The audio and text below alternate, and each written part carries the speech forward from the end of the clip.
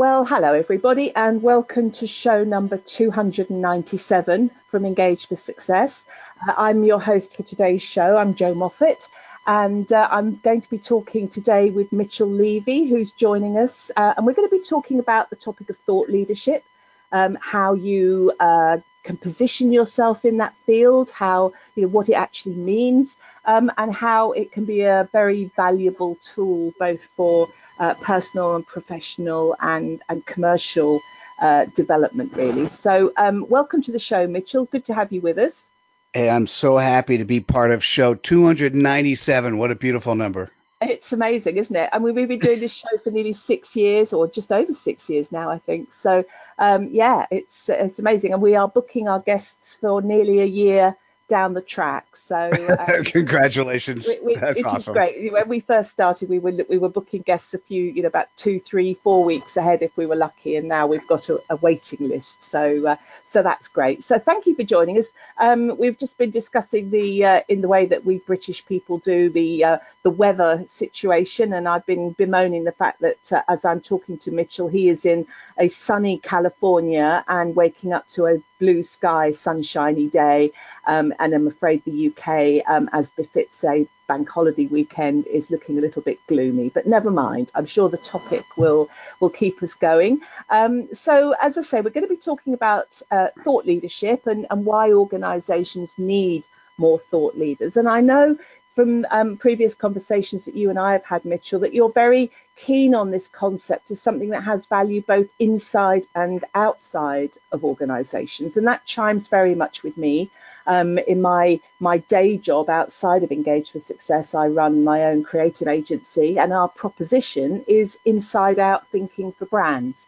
And it's all about utilising your brand to engage external audiences as well as internal, and deliver a consistent experience of that brand inside and out. So certainly what you were saying chimes with me there. So we'll move on to that in a moment, but perhaps we can just kick off. Apart from the fact that we've discovered we both share the same birthday. I know, isn't that crazy? Absolutely. Tell us a little bit about you professionally, and also, how your experiences to date have sort of shaped your thinking and your approach to this topic. Oh, what a beautiful question. Probably let me just start with the end product. Let me tell you what we deliver. Mm-hmm. And we'll step back and I'll talk about how we get there. So I am Mitchell Levy, a global credibility expert. And we work with busy, successful professionals who recognize the need for a book, but they have zero time. So here's what you have to imagine, Joe. 4 months from today, you could be an Amazon best-selling author. We will have ghostwritten, published, distributed, made you an Amazon best-selling author, and you will have spent about 5 hours of time. So we press the easy button. Okay. Sounds tempting. Oh, it's so tempting. And it's, when I go into detail with people, what I often hear is at the end or middle of the conversation, somebody's going to stop me and they go, Mitchell, first of all, I can't believe it. And you realize you're about a fourth of what I just paid for the same service. And I always, instead of trying to make somebody feel bad, I go, well, maybe you have a better book. Wait, a fourth of what we pay for the service, and it is going to take us 14 months instead of 4. Right. So let me just say what I delivered today is kind of the end goal of what I was trying to do for a long time. But let me step back. I'm in Silicon Valley. I've been here for 30 years. During the dot-com days, which essentially 1997 to 2001, I was known as Mr. E-commerce. I was going around to corporations letting them know that there is going to be a new way that we interact with customers. We might actually talk to them directly. There is going to be a new supply chain effort. There's going to be a new set of customer service was going to come in and become that much more valuable. And surprisingly, even though I'm Silicon Valley, there are still people who said, I don't think that's going to happen. And we know what the internet did and where it is today. Uh-huh. What I started in 2005 as a publishing company, and between 2005 and 2017, and this is you're going to look at this and say, Mitchell, why did it take so long? We published over 800 books, but I could tell you that I was servicing the wrong audience. And you're like, Mitchell, how did that happen? And I kept trying to create a company that would satisfy me, right? And what I wanted to do is I wanted to figure out, how do you write a book quicker? How do you get it out there where I personally was going to be writing the book? And then let me tell you just a little bit about something about human nature. At the end of 2016, I ran a Kickstarter for our platform. It's AHAthatwho, AHAthatwho.com. So I ran a Kickstarter for that. It hit 250% of goal. And just as a trick for anyone running a Kickstarter, how you do a Kickstarter successfully or any crowdfunding campaign, you take a product or service you offer in today's world and you offer it at a discount. So we had 20 people pay us that if they wrote their book, and at the time, and this is the end of 2016, we had a 3-step process that would take 8 hours to write a book. So 20 people paid us that if they wrote their book, we'd publish it. All right, so let's fast forward to the end of 2017. And this is when I figured out things were going wrong. First, I did a TED Talk then. And for those that are interested, you could just Google either Mitchell Levy TED Talk or being seen and being heard as a thought leader. And both my book and my TED Talk will pop up. So I did a TED Talk. It got me thinking about the world in a new way. And then here's the scary part. Of the 20 people who paid us, Joe, only 2 of them wrote their book. So this is 2 out of 20. Right. And I'm looking, well, that's interesting. So that bothered me. So then I went to 5 of them and said, hey, listen, what if we write it for you? One person said yes. And so now I say that 3 people wrote their book. So that means 3 out of 20 actually wrote their book. What it really says, let's do the corollary, 17 people couldn't find 8 hours in a 12-month period to do something they paid for that would be beneficial for them. All right. So, by the way, I'm almost done with my summary. No, it's good. I'm with you. I'm following. So here's what's interesting. So to make matters worse, I went to my friends in the online learning space. I went to my friends in the internet marketing space, and I told them what happened. And here's what they said. And by the way, if you're ready to cringe, get ready. They said, Mitchell, do you realize that 3 out of 20 is a 15% utilization rate? That's fantastic. Right. So, by the way, that's not the business I'm in. I don't think anyone should be in a business that if you get a 15% utilization rate of your product or service that you should be happy. I mean, that's just nuts. So that's when I kind of realized that what I wanted to do, how I wanted to serve my client base, is I wanted to make sure that if they're going to pay me for something, they actually get results. So that's when we switched over. 2018, I built the infrastructure. 2019 is amazing because 2018 was to make sure that we can do this basically 4 months from start to end. At the end of 4 months, we then help them do an audiobook as well. So it's hardcover, paperback, PDF, Kindle, and an audiobook. The fascinating part is, and this is the fun part for me, Joe, 2019 is the year of the partner. So who am I playing with? Because, and I'll stop as soon as we finish this. If somebody wrote a book and doesn't tell anyone about it, it's kind of like a tree falling in a forest and no one being around. Right? Did they really write the book? No. So in today's world, going back to thought leadership, in order to be seen as a credible person, you need to be able to have the types of things that can show you have credibility. You know, you could spend a couple years and a couple $100K, get a PhD, or you could write a book or have someone write a book for you. And that content comes from you. It's your content. It's your words. It's your aha messages.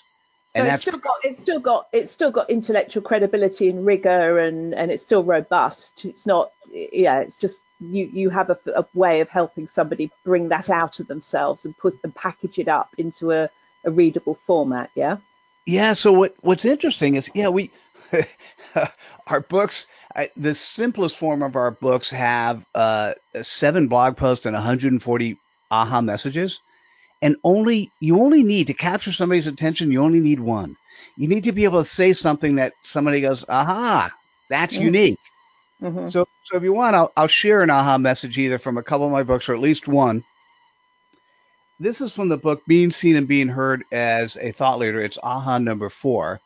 And as soon as you hear it, you're going to go, oh, yeah, this is true for almost anyone who works for any company I work with. So let me just say what AHA number 4 says. And this is the ultimate definition of a thought leader. And what it says is good thought leaders are at the top of the mountain. Great thought leaders are at the bottom of the mountain, helping others climb up. Okay, I like that. Yeah, So, I can. Yeah. So when you listen to that, and this is what a quintessential AHA message is when you hear that, the first thing you should say to yourself is, well, if I'm a leader in an organization, even if I don't have a team of people beneath me, but I'm talking to clients, who have I helped climb the mountain yesterday, the week before? What are my plans to help those I work with climb the mountain tomorrow? And that's what today's world is. It's very simple when you're talking about thought leadership and branding. When we buy a product or we buy a service from a company, we're not buying from the brand. We're buying from the experience. Even if you bought an Apple product and you went into an Apple store and the person behind the store was so horrible, you hated the experience, what would you think about Apple?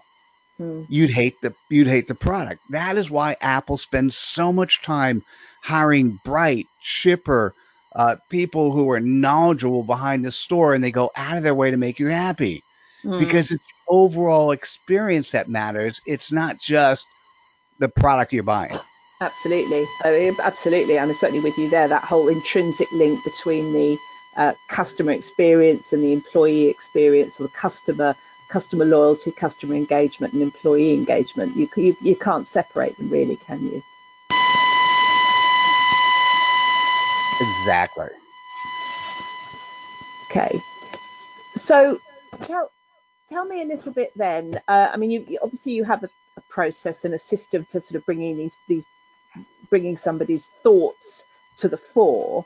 But how do you see a thought leader how does somebody go about becoming a thought leader inside an organization? If, say they're in the early years of their career and they're just sort of starting out on the corporate ladder, what are the sorts of things they need to be thinking about to begin to shape themselves as a thought leader? I think what I'm going to talk about are all the things that you kind of knew. Maybe maybe your mom talked about it when you were growing up, or your parents, or what have you. It's about first, think about the word servant leadership. Think about helping other people be successful. Think about, as a thought leader or somebody who's growing into that role, think about consuming content.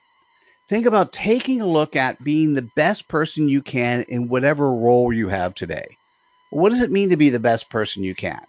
Well, going through with whatever customer service surveys that people are having, taking a look at things that you do well, continuing those, taking a look at things that you don't do well and enhancing, reading books, reading online blog posts, watching videos, listening to podcasts, reading books, and then summarizing what you've read and what you're interpreting and what you're seeing and sharing.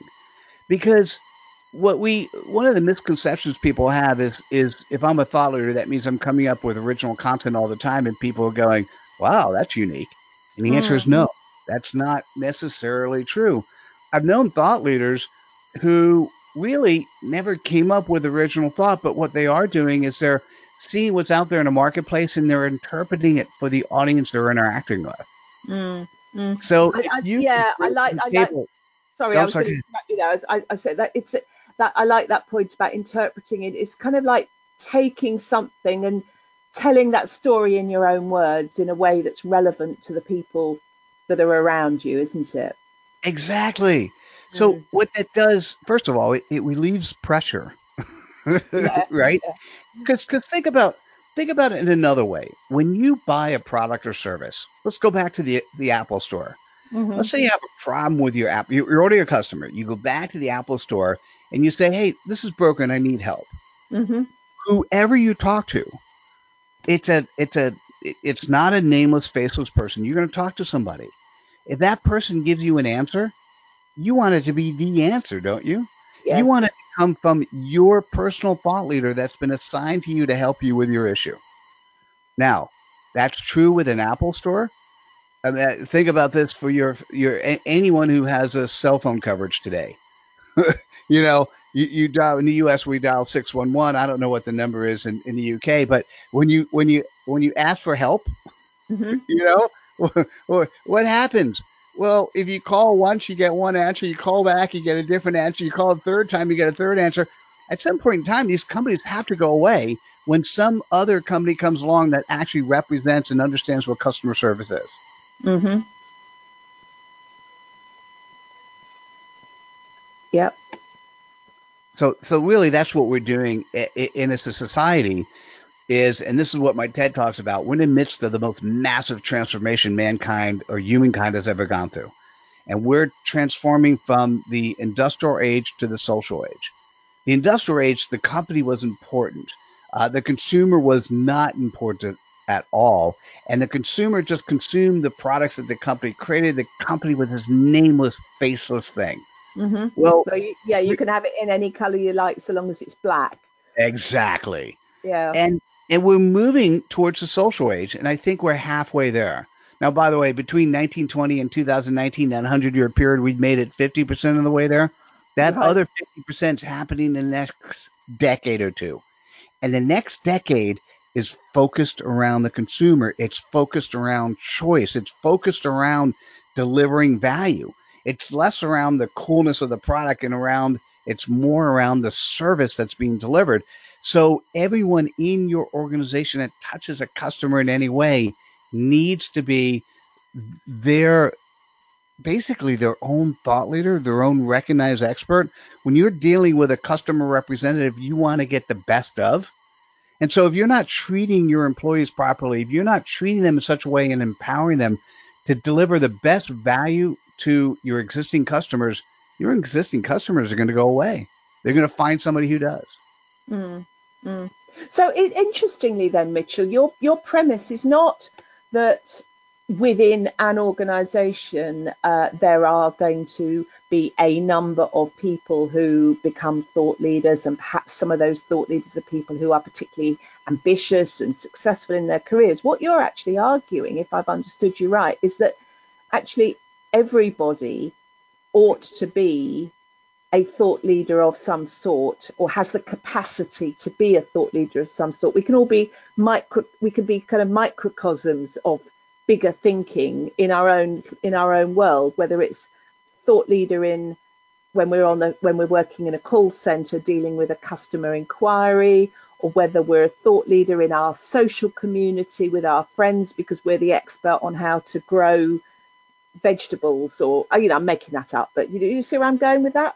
Oh, it's really funny. This is a relatively new concept given the evolution of where the world is today.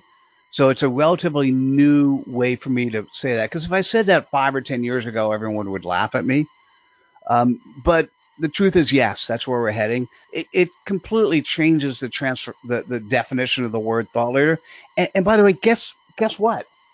We all are carrying with us a computer that's more powerful, than the computers of 20 years ago in our pocket.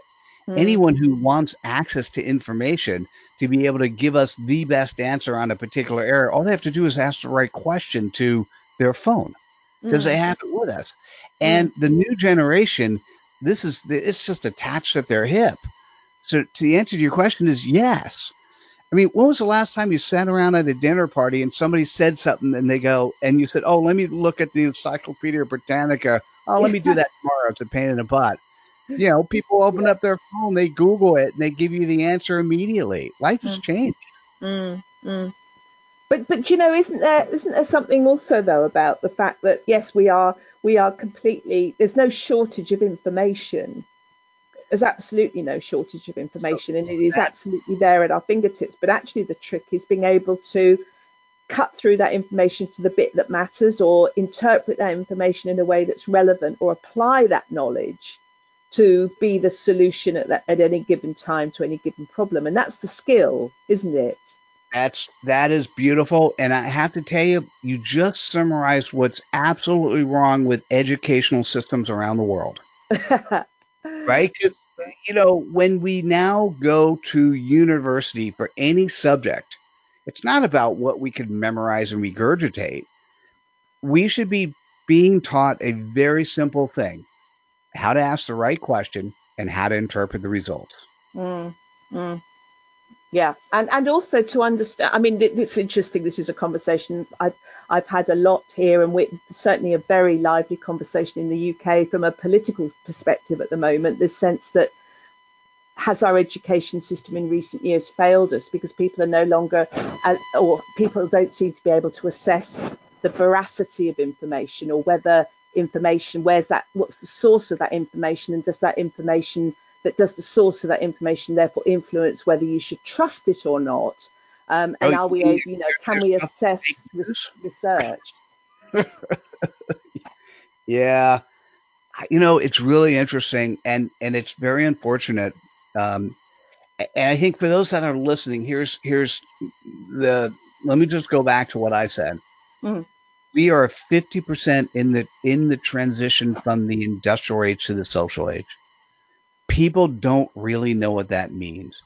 And the problem that you see in the UK, in the US, and around the world is that the jobs that existed yesterday don't exist today. The jobs that exist today will not exist tomorrow.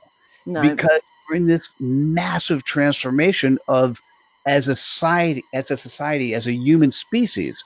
What do we do? How do we make money? How do we interact? So if you want to be relevant tomorrow, just keep up to speed with what's happening. Try your best to interpret the technology and what it means for the customer base you're interacting with. And yes, there's lots of information. And the question is, and this is one of those things, sitting in Silicon Valley, I've seen so many people who have just become obsolete. And it's not because they were told by their companies to be obsolete. It's just simply by the educational system. They said, by the way, when you graduate with this degree, that's all you ever need for the rest of your life. Well, that's no longer true. It's just not going to happen, is it? No. No, it's continual, lifelong learning. Yeah. And at the end of the day, and this is what's fun for me, it's who is my client? This is what I ask. By the way, this is how we do a book. It's very simple. When somebody wants to do a book, I ask a very simple question. What is your CPOP? And CPOP is short for what is your customer point of pain? Right. So if you know who your customers are, and you know what the point of pain is that they're trying to solve, and you could figure out a way to solve it, and you can continually change who you are and what you do. I mean, that's why I could say, it took me too long between 2005 and 2017, publishing 800 books and serving the wrong audience. But I could say right now, in 2018, we perfected the system. In 2019, the fun part is I'm finding partners to play with. I'm finding people who, and this is what I look at. We think of it as, for the credibility expert, for the thought leader, we are providing electricity. We are providing that tool, that book. What basically, imagine you're spending 5 hours or over a 4-month period. We're taking your words, your concepts, your thoughts, and we're making you a recognized Amazon best-selling author. Well, what I'm doing now is finding the partners. So we produce electricity. I'm finding the partners that essentially are the appliances. They're the people who will take you in that book and take you to the next level, whether it's speaking, coaching, whether it's putting you on stage, whether it's social media, PR, working with LinkedIn. I mean, so I'm having fun because I'm continually reinventing who I am, who my company is, and trying my best to make sure I stay in front of what my audience needs. And if you're listening to this right now, you've got to be doing this for your company. Who's your client? Where they're going? Who's your new client coming in the door? And how could you satisfy their CPOP? So do you see then that thought leaders need to be individual, personal people within an organisation, or can a business be a thought leader corporately? So can I say yes and? Go on then. Right? Because so in the old days, it was simply just that iconic company or that iconic person was the and the only thought leader. Well, now that everyone has a camera and everyone has a microphone, what it comes down to is when you think about a entity, you're not. Most consumers no longer think about the brand. And going back to what I said with Apple, they're not just thinking about the brand Apple. They're thinking about the interaction they had with the people at Apple, right? So the answer is, for companies, you have an overall overarching brand, and who are you and how do you service your audience? But if you don't follow that up by reinforcing the messaging with your employee base, if they're not empowered to be successful at delivering value in a way that's congruent with your brand in the marketplace, there's a I can't say the word. It's not coming out. Discongruity. Thank you. Yeah. Thank you. I couldn't even do it once. Or you could try discongruousness, but I don't think that's a proper word. No, that sounds cool though. But it probably wouldn't get you points on a Scrabble board. So the interesting part is it's a little bit of both, right? You need to have a brand and what you stand for as a company, but the actual delivery of the promise of the brand come from the individual. So if you could have not just one, but 2 or 3 or 10 or 20 or hundreds, or in IBM's cases, tens of thousands of thought leaders inside your organization, well, that changes the marketplace, right? Because every thought leader inside a company has a following, and everyone who's following that thought leader is also, by definition, following the company. It changes everything. So tell me, Mitchell, how does you cited IBM there as having thousands. How did they go about creating those thousands of thought leaders? Was that through some kind of learning and development initiative, or what? It must have been. They actually made a conscious effort to have a series of people be recognized as experts in their space. And so it's training. The marketing people are focused on getting the brands out of those people in the marketplace. It's speaking, it's writing, it's the types of things that people typically do to get their brand out. But it's the recognition that and this is the hard thing for companies to recognize. It's the recognition that a thought leader for a company is also a thought leader as an individual effort. You can't, if every IBM employee did is tout how amazing IBM was and was so over the top, that sounds a little bit more like an evangelist, not like a thought leader. And evangelists don't feel like they have integrity. And this is what my TED Talk went to. You can't be trusted unless you demonstrate vulnerability, integrity, and authenticity. And so if you're 100% evangelical towards a company, you're not going to be trusted. That's not a thought leader. Thought leaders tell the truth. Right? So there's more, as you said, the word you used at the beginning was credibility.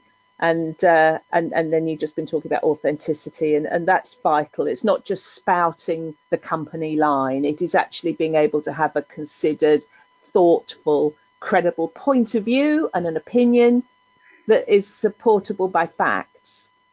So here's something that this is my favorite thought on thought leadership.